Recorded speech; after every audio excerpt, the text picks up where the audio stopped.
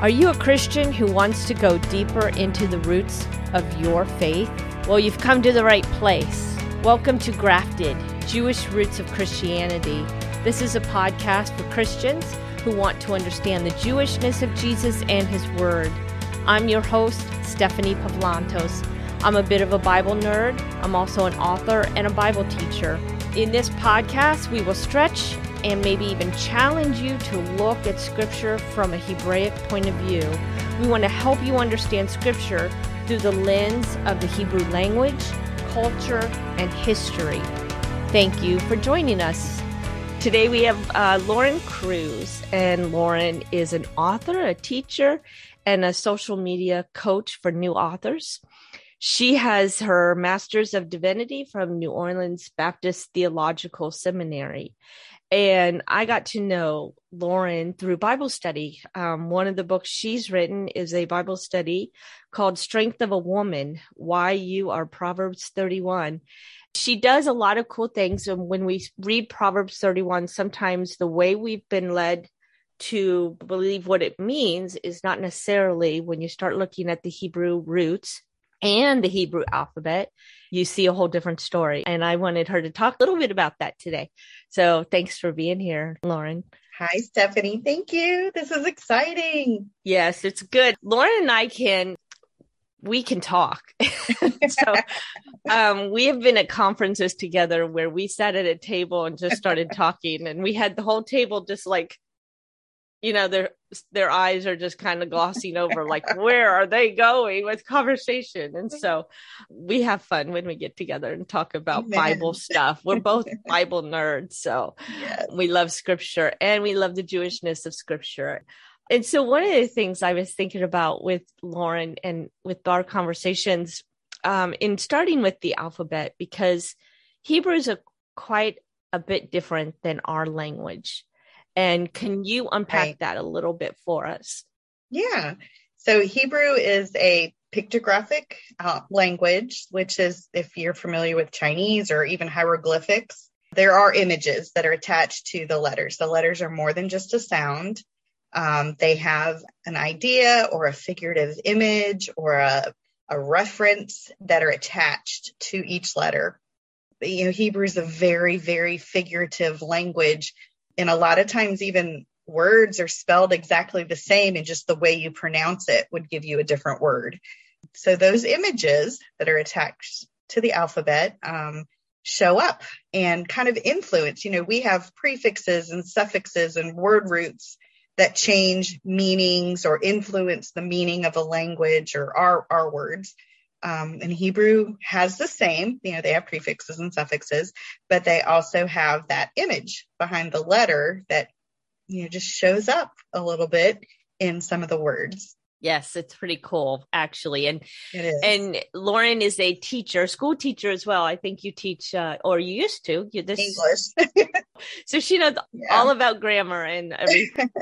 But I think in the Hebrew, since it has the pictorial part, it also has what we think of as the alphabet. So they definitely have letters, but the letters don't just have A, like A is a letter. It's a single letter, right. But their alphabet actually has words that make up the letter. Right. Like the letter Beit is also the word house in Hebrew, or Yud.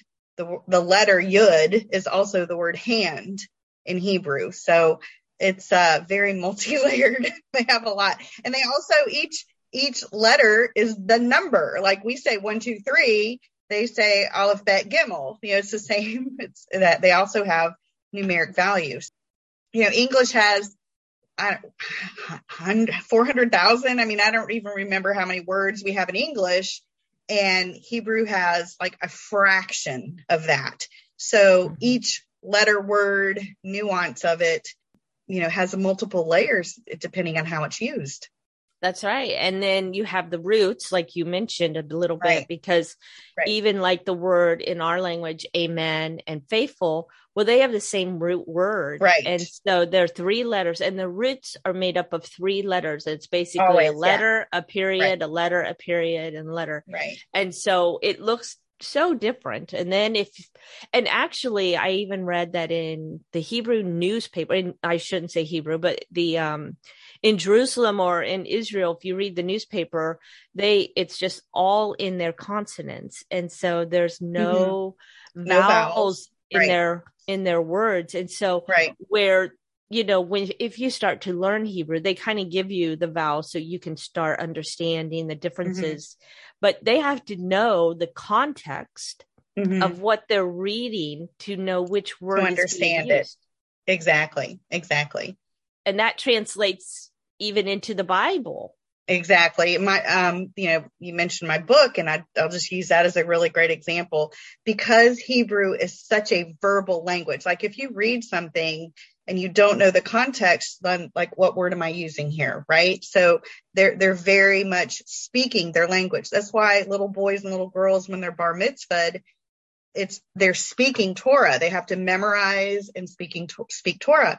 And things weren't written down, and so Jesus spoke in parables, and it was spoken. So what they do is they use different nuances to help them memorize things. They use acrostic poems, and that's where the first letter of the alphabet or a word or something is used to help them memorize. We do the same thing. Frog, the Christian community uses the word frog, fully rely on God, and it helps us remember that. So they do that too. They use chiastic poems all over the Bible. And that's where, one top verse A matches verse X, and they just move on down until you get to the middle verse.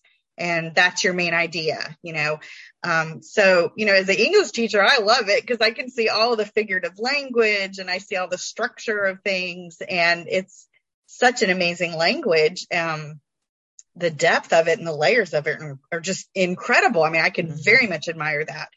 The acrostics and the letters, those images of the letters show up to influence it, like the word father. We'll use the word father. It's spelled Aleph, Bet, Ab, or Abba, and Aleph is an ox. It has the image of an ox, and actually, some of the letters, when you look at them, you kind of see it. You're like, oh yeah, that kind of looks like that image. And so Aleph is ox, but think about an oxen. They are strong animals of strength. They're service animals. They're used for the sacrifice. So all of that imagery is packed in, behind. You don't just look at Aleph. You look at Aleph, and your brain immediately goes to all of it that's packed into that letter. And then it's AB or Aleph Beit, and so Beit is a house. A home. It often represents the heart, if you think of heart of the home. And so Ab or Abba is not just Aleph Beit, it's the strength of the home. And so when you think of your father, the father should be the strength of the home. And so you've just got layers of meaning behind it. He's not just my father, he's the strength of my home or the strength of my heart, even if you want to play with that, if I'm speaking of, God the Father. So all of that is used in their words, their languages, their structures, their the writing, the way things are written, and the way things are memorized. That's great. Because also when I think of this, what you just said with the Father, you have then the whole numerical system that plays into it, which we hadn't even mentioned yet. But then you have Aleph is the number one, and but it's made of 3 parts. So there's 3 lines in this letter that don't touch, and so it's like 3, but its number is 1. So we often use it for, or it's used to represent God. To represent God, right? The Trinity of God, right? And then you have Bet, number 2. And then you have the summation of that is 3. And 3 is kind of like a God number. Well, you think of a marriage, because you've got a 1 and 2, and 2 is the first number that can be divided and everything. But then, you've got a husband and a wife and God the Father. When we think of the triangle, that's a home, whether you have children or not, that's your home. And then, you think of the Trinity, God, God the Father, God the Son, God the Holy Spirit. So There's just cool stuff in there. Yeah. And they call it God's language. I mean, Yeah. they totally believe, and I'm not saying just them, but there are other scholars who believe that God gave them this language because of the representation and within it, that it was him, and that everything points back. Even I was sharing with somebody, like in Matthew 1, it goes through the genealogy, and we tend to hate genealogies, but they're very, very Hebrew thing. They are. So you can kind of recognize, that somebody who is very Jewish wrote that book when they have a genealogy in it. Right. And so also, even when you talk about Paul always gives his genealogy. He talks about how he's a Pharisee, but how he's from the tribe of Benjamin. Yes. It was very important for them to know their genealogy and their lineage of where they came. And so in Matthew, when it talks about that Jesus is the son of David and son of Abraham. And then it goes on about the 14 generations from here to here, and 14 generations. And then the number 14 goes back to the Messiah. And then the number 14 is also the number of David's name. So then you get into the whole thing, the number of your name. Yeah. I mean, if you didn't believe it with the first layer, just go a little deeper and go to the next layer. And it is. And I like to think of it, I'm not saying the Bible is divine, right? I'm not saying, that. However, I am saying if Jesus is the word, right? And the scripture is the word of God, and creation is made with the breath and the word of God, then, and I'm not ashamed of the gospel, it is the power of salvation to those who believe. There's something to that. If it's God's language, then those words and the way it's put together, and there's just so many tanglements in there of how it relates. I think the Bible has the power of God. I mean, it is a divine power that is inserted into this holy, holy language. And, when you study it, you feel almost like you're in the presence of God. You're just studying these languages. And when you begin to see these references and the patterns in the Bible, they're not just stories. Every Old Testament story and everything in the Bible just is so connected. You're talking about Benjamin and that tribe and how it relates even back to Joseph, right? And Esther, and they all combine and relate to each other. And when you know those things, and when you begin to recognize, I'll read verses now. That's totally good. That is Jesus as described as this verse and this letter. And it just gives you a flavor that's unprecedented. So I love it. And I can't read enough about it. And not just extracurricular books, but just reading the Bible and tracking things. You're like, wow, God, it's kind of amazing how it relates. It is. And I think that just shows that the word is living. It's very because so. There's so much to learn, and there's so much depth to it. And like you said, layer after layer. And a lot of times as believers, we just scratch the first layer. Oh yeah. And we don't move on. And there's so many cool things. And I think of even the word manna, in John 6, I believe, or 7, but I can never remember once I'm actually on air and talking about these things. I can't remember these exact verses, but Jesus is talking about being the bread of life. And he says, he who came down from heaven to give life. But if you look at the word manna, it's spelled with just 2 letters. And for us, it'd be the letter M and the letter N, and the meme and the noon. And so meme means comes down from heaven. And it's actually kind of like the water or the dew that would sit on the ground that surrounded the earth. Right. And then noon means life, it has the picture of a fish. And so here he's talking about being the one who comes down from heaven to give life. And that's the very thing that manna comes together to spell. Exactly. And it's like that throughout the Bible. All over. Yeah. And here's the cool thing about God. He meets you where you are. So if you are that person that you just, I just want to read my Bible. I'm not into the linguistics of things, and there's something for you. You will definitely be met, and you will be blessed, and you will receive what you need. But if you're a nerd like me, you can, and the deeper I go, the more I realize, boy, I don't know anything, and you can just keep going. So exactly. He meets you where you are, and he's got a little gift for everybody.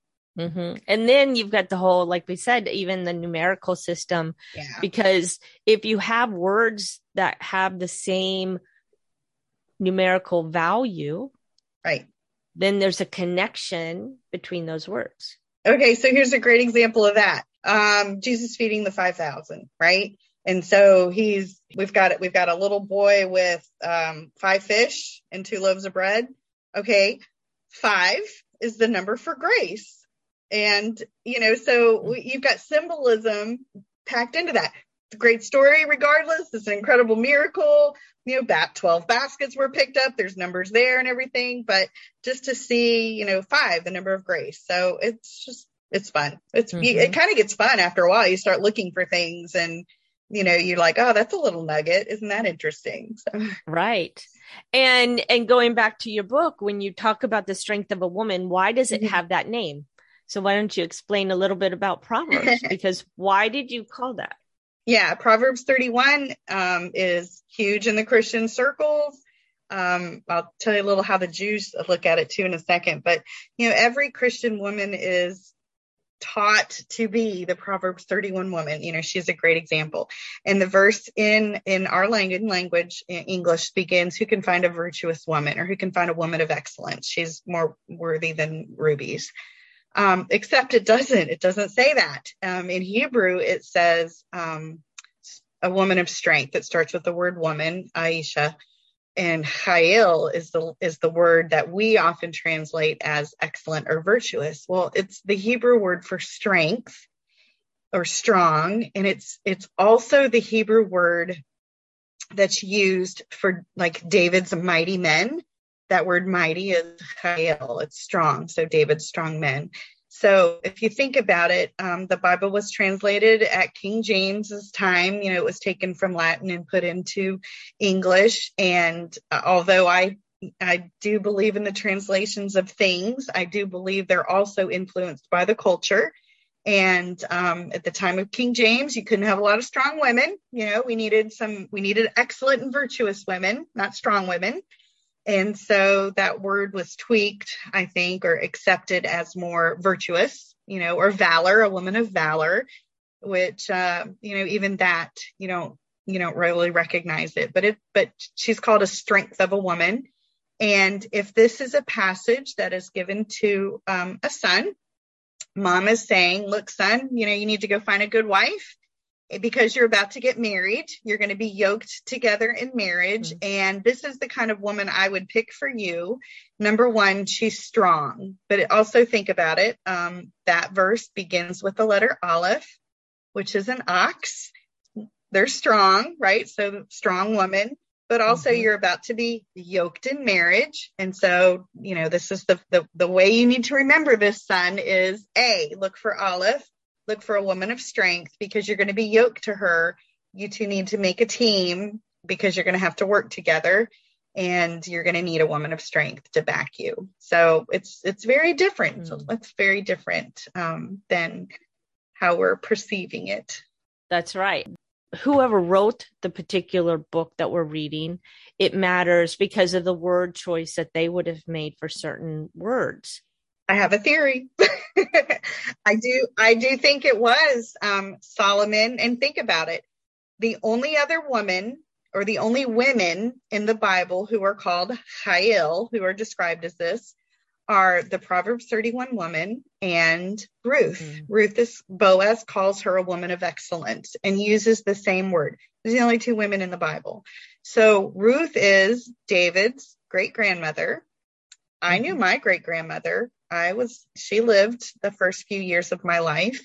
And so if Solomon is writing this, if he is, he would have heard direct stories from David about Ruth, or Bathsheba may have known her or heard stories about Ruth. Let me tell you about the strong women I know in my family, right? And so, there's a good chance they very much knew Ruth, or at least had heard great stories of Ruth and what a woman of excellence and woman of strength she is.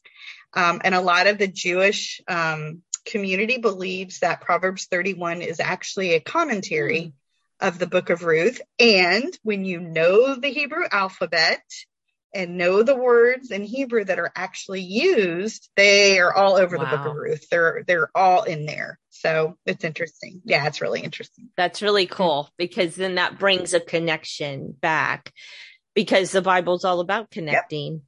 Yep. And patterns. Exactly. Yep. So and it just adds such a richness to scripture, understanding, who the author is and why they may have written what they wrote, even thinking about who they were thinking about when they wrote it, because of course it's Holy Spirit inspired, but they're also human. So the Lord draws on our own experiences. You and I are both authors, and the Lord draws on our experiences when we write. He brings things to mind. And I'm sure he did that with every writer of our Bible. I learned something from you about Esther, and I thought that was pretty interesting. So share what you know about Esther. So a couple of layers. Everybody, the first thing when you take an Esther Bible study, the first thing they say is, this is such a great book, but the name of God's not even in it. Well, it is. It is. It's in there as an acrostic poem. And so the word Yahweh, YWHW, is an acrostic poem of different verses in the book of Esther. And so his name is in there. The other very cool thing is, and here's how the patterns happen, and here's how the connections happen. Way back in Genesis, we hear the story of Joseph and how Judah came forward to save the younger brother Benjamin and all of that. Well, fast forward into future, and now Esther, who is of the tribe of Benjamin, is going to save the tribe of Judah. And when you say the word Jews, it's kind of a generic term now. We're using it, and back then it began as a generic term for the tribe of Judah. And so Esther, who was a Benjaminite, saves the Jews who are Judah. So you've got lots of layers and lots of references, and that's part of it. Yes, it's very, very cool, because we don't really realize that the Jews, it was actually a derogatory term when they would shorten the word Judah. So they were the tribe of Judah, which then leads to, if Haman had his way and destroyed the tribe of Judah, well, where did Jesus wouldn't have happened. Yeah. Yes. So you can see through history how Satan has been working to prevent the Messiah from being born. And he knew what tribe he was going to come from, because it's foretold. It's in prophecy. Exactly. So all he had to do was kind of read ahead, whatever. And, and okay, let's go after the tribe of Judah. Exactly. And I read something interesting, because in the book of John, of course, John starts with the genesis of Jesus, and that he was there in the beginning, and he was the Word, and he was the Word made flesh. And when it talks about that, his own received him not, or his own basically rejected him, it's not talking about all of Israel. It's talking about his tribe, because that's how they related to one another. Right. And that was a big deal, what tribe you were from. And that's why it's referenced. Like, go read the New Testament. Almost all of them make some kind of reference to either their genealogy or their tribe. You've got little nuggets. I mean, they're in there. They make references to who is who. That's right. It's just so interesting. I think that It, like I said, I mean, I say this all the time because I can't help it, but it's just the richness that you get from scripture. And does it change salvation? Does it change the gospel message? No, No. but it makes us realize that, hey, this is kind of an enjoyable book. Yeah. This isn't a boring, just here's a bunch of old dead men who wrote words. Yeah. No, they were used by God in mighty ways. And there's like clues, and I'm not talking in a weird magic way, but it was God planted. Yeah. It helps me understand, we talk about the flesh and the spirit, and it really helps me understand that spiritual aspect, the spiritual dimension of God, because the essence of God's word is what has transcended time. It is what has transcended generations and people. And, and so when we're reading through that and you see these little nuggets and you see how it has survived, right? It's not just a writing of man, but there's power in here that has, transcended the basic understanding. That's so neat. Let's talk about Jesus' name. I was hoping you'd say that. Most of us who are Christians brought up in regular Gentile type of church, we call him Jesus. Nothing wrong with that. That's how I grew up. That's the only name I ever knew him by. But as I learned more about the Hebrew language, about the Jewishness of Jesus, I learned that his name was Yeshua. Mm-hmm. And I had a guest say, well, that's what his mother called him, and that's what I call him. Right. And it's true. I mean, why don't you unpack that a little bit? Well, where did Yeshua? Because the Hebrew language takes words that sound similar, and then they have a play on words. They do that a lot in scripture. They do it all the time. So, yeah, his mom and dad didn't call him Jesus. His name is Yeshua, which our English relation is Joshua, which is interesting.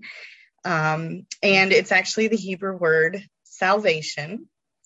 And, I actually thought of this morning. It was just I'm so excited you said this. Why does it matter? Does it matter if we call him Jesus or Yeshua? No, it doesn't. We've been invited to call him Jesus. But when you call him Yeshua and that word means salvation, boy, does it change your prayer life, right? I'm praying for a daughter in the hospital. And instead of just saying, Jesus, heal her body, which is a great prayer, how about salvation? Will you please heal her body and be her savior, right?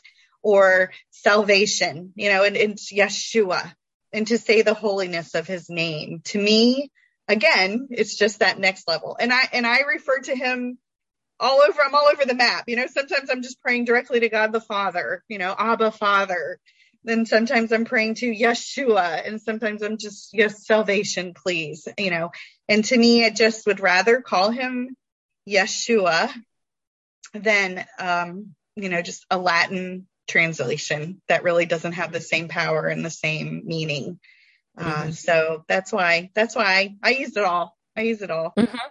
And what's so interesting is that if you read the New King James Version, they use Yah a lot, Y-A-H. Mm-hmm. And that is kind of God's, God's part name. Of his name. And so it's just part of it, but it means God. It's his name.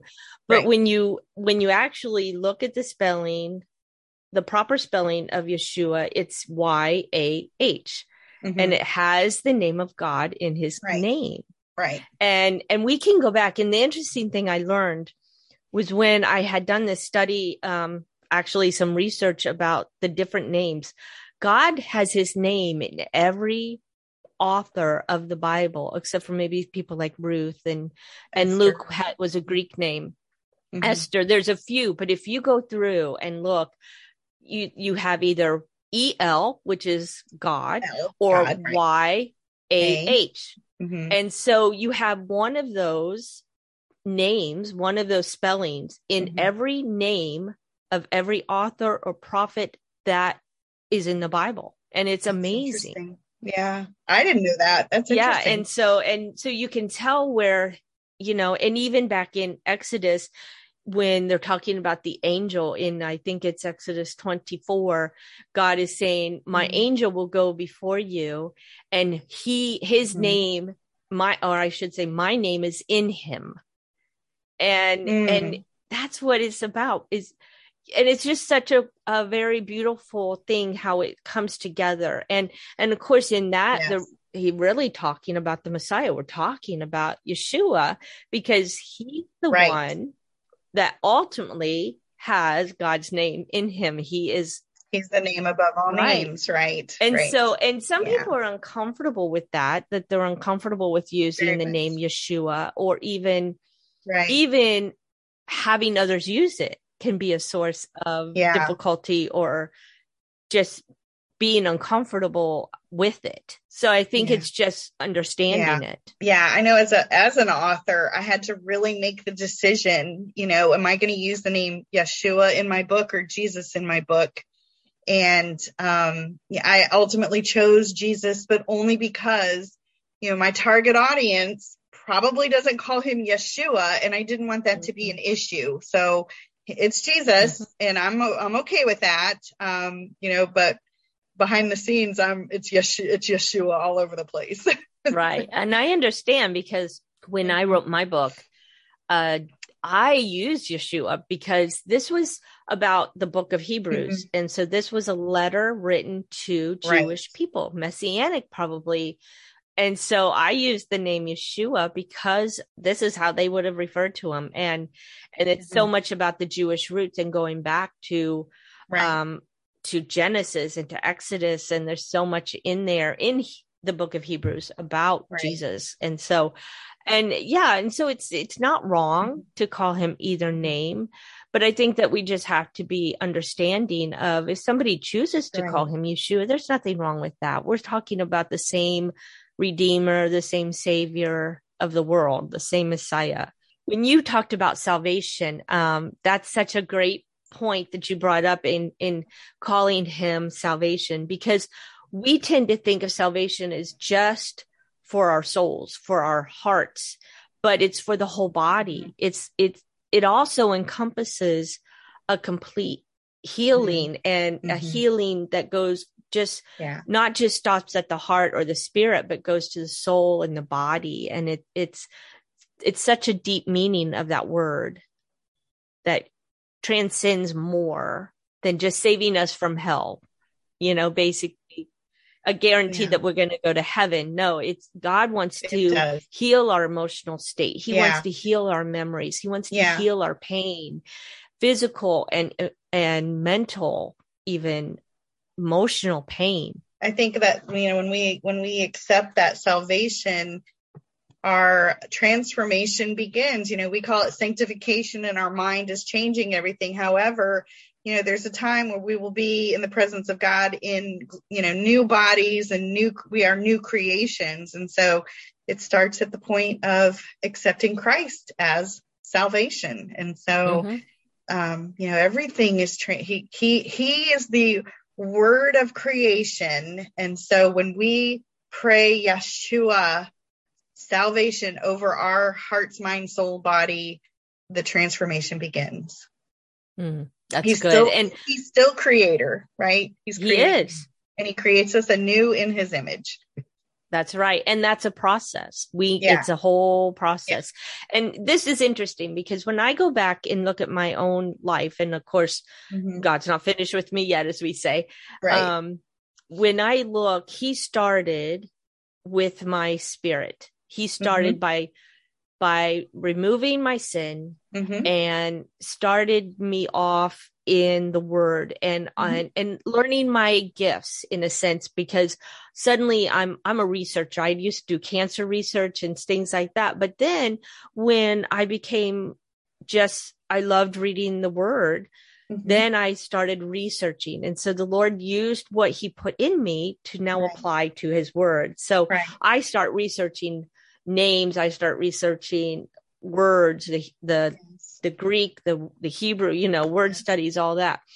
But then, once I got rooted there and my spirit became alive in him, then it was almost like the next phase was emotional healing. So then he started taking me to, who do I need to forgive, and who has hurt me, and healing me from that pain and those memories. And then it's like, and then once I started maturing in that area, then it was like he started working on me physically. And it was so interesting to me because I see the pattern very specific, but it never dawned on me until I read this book, and the author was talking about how he starts, a lot of times he'll start in our spirit, then he moves to our soul or our emotional well-being, then he moves to our physical well-being. And I saw that in my own life. And I don't know if you've experienced anything like that. Very much so. Yeah. I mean, I can absolutely see that pattern. And I would take it the next step further. It's almost a joke, when you're in Sunday school and they joke about and talk about being on missions, and everyone's in the room is like, oh God, please don't send me to, please don't send me to Africa or whatever, to that mission field. But as you mature as a Christian, it's the next phase really is, God, your will be done. And, you really begin to shift in, this is all temporary. And God, I just want to serve you. I want your will to be done in my life. Dig it out. If there's anything else holding me back, it just becomes a complete and utter, total surrender. And it's a beautiful thing. That's such a good point. It's a beautiful thing. It is. And it's so true, though. It's very, very true, because when we get to that place of surrender, like anybody you can read about in the Bible, they had to get to a place of surrender before God could totally use them. And I think sometimes, I was actually thinking and praying on this morning, this must be why, because we have watered down Christianity so much that it's no longer about growing in every aspect, in spirit, emotional and physical, and even surrender. There's a very, very clear path that God, and even I should say Jesus, took his disciples on. If you look at it, you can see this path. And I think that he wants the same for you and I and everyone who follows him. It's about abiding in him, and he will abide in us. Or, when we abide with him, he abides with us. Right. And it's about this relationship. It's not just about, well, I go to church, or I teach Sunday school, or I do this, because there are Sunday school teachers that shouldn't be teaching in some churches because where they are spiritually and emotionally, is not in a good place. And so, but it's also about giving God permission to do that. I think that comes with surrender. So here's the nugget. That little verse is tucked in a whole passage that Jesus talks about being the vine, and vines don't just grow wild. A vineyard is not allowed to just go crazy and grow wild. The vine keeper prunes, cuts back, hacks off. And so if we are truly abiding with Christ, and we are tapped into the vine, then we have to accept the pruning of the vine, and where things have to be trimmed away and cut off. And if we are going to be fruitful, and if the church in the body of Christ is going to produce the ripest and best fruit, we have to surrender to the vine keeper, and that includes cutting things away. Yeah, that's a perfect point, because one of the things I learned in researching that was only a pruned vine makes fruit. It's going to produce. And so you don't get fruit on these wild vines that just keep going crazy. That is so cool, because we don't think about that when we hear, I don't know if it was a parable, but he talked about it as, he's the vine and we are the branches. And also one of the cool things, again, when you relate that the word prune comes from the word cleanse, it's about a cleansing in our bodies, and it's a cleansing of our souls and our spirit. Yeah. And then I go back to Matthew, where you have the Beatitudes, and it's the pure in heart shall see God. Well, that word pure is the exact same word as prune. Oh, wow. Yeah, it's the same word. And so then you have Well, what is the pure in heart? It's the cleansed heart. It's the clean heart that sees God. Okay, here's another layer. I'm thinking my brain is going to pruning, right? And what do they use to prune? They use a little dagger or a knife or sharp. Okay, well, that's the letter Zion. And what transforms our heart? The word of God. We transform, do not conform. And we allow the word of God to transform and cut. It's sharper than a two-edged sword. So there's so much. That's right. There's so many layers, and it's so cool. And that's why I love talking to you, because we kind of feed off each other. And it's like, if I come up with something, then you're like, oh, I can do that too. It's good. Yep. And I so appreciate it. I think God knew what he was doing. Yes, it's so fun. And this is why we're complete nerds to everybody else who has to sit and listen to this, because this is what we do when we get together. And then other people are just like, oh my goodness, there's another table I can go to. But it's fun. Most people are like, oh, I learned so much at lunch. But thank you so much for being here. I appreciate you, and I appreciate all that you bring when you talk about the word of God, and I appreciate that. It's a cool thing. God never ceases to amaze. And that's a good thing too. Yeah, thanks for having me. I appreciate it. Thanks for listening to Grafted, Jewish Roots of Christianity. If you've enjoyed this podcast, please make sure to subscribe, leave a review, and recommend it to your friends and family. And don't forget to check out my Bible study, Jewels of Hebrews. That's all for today. See you next time.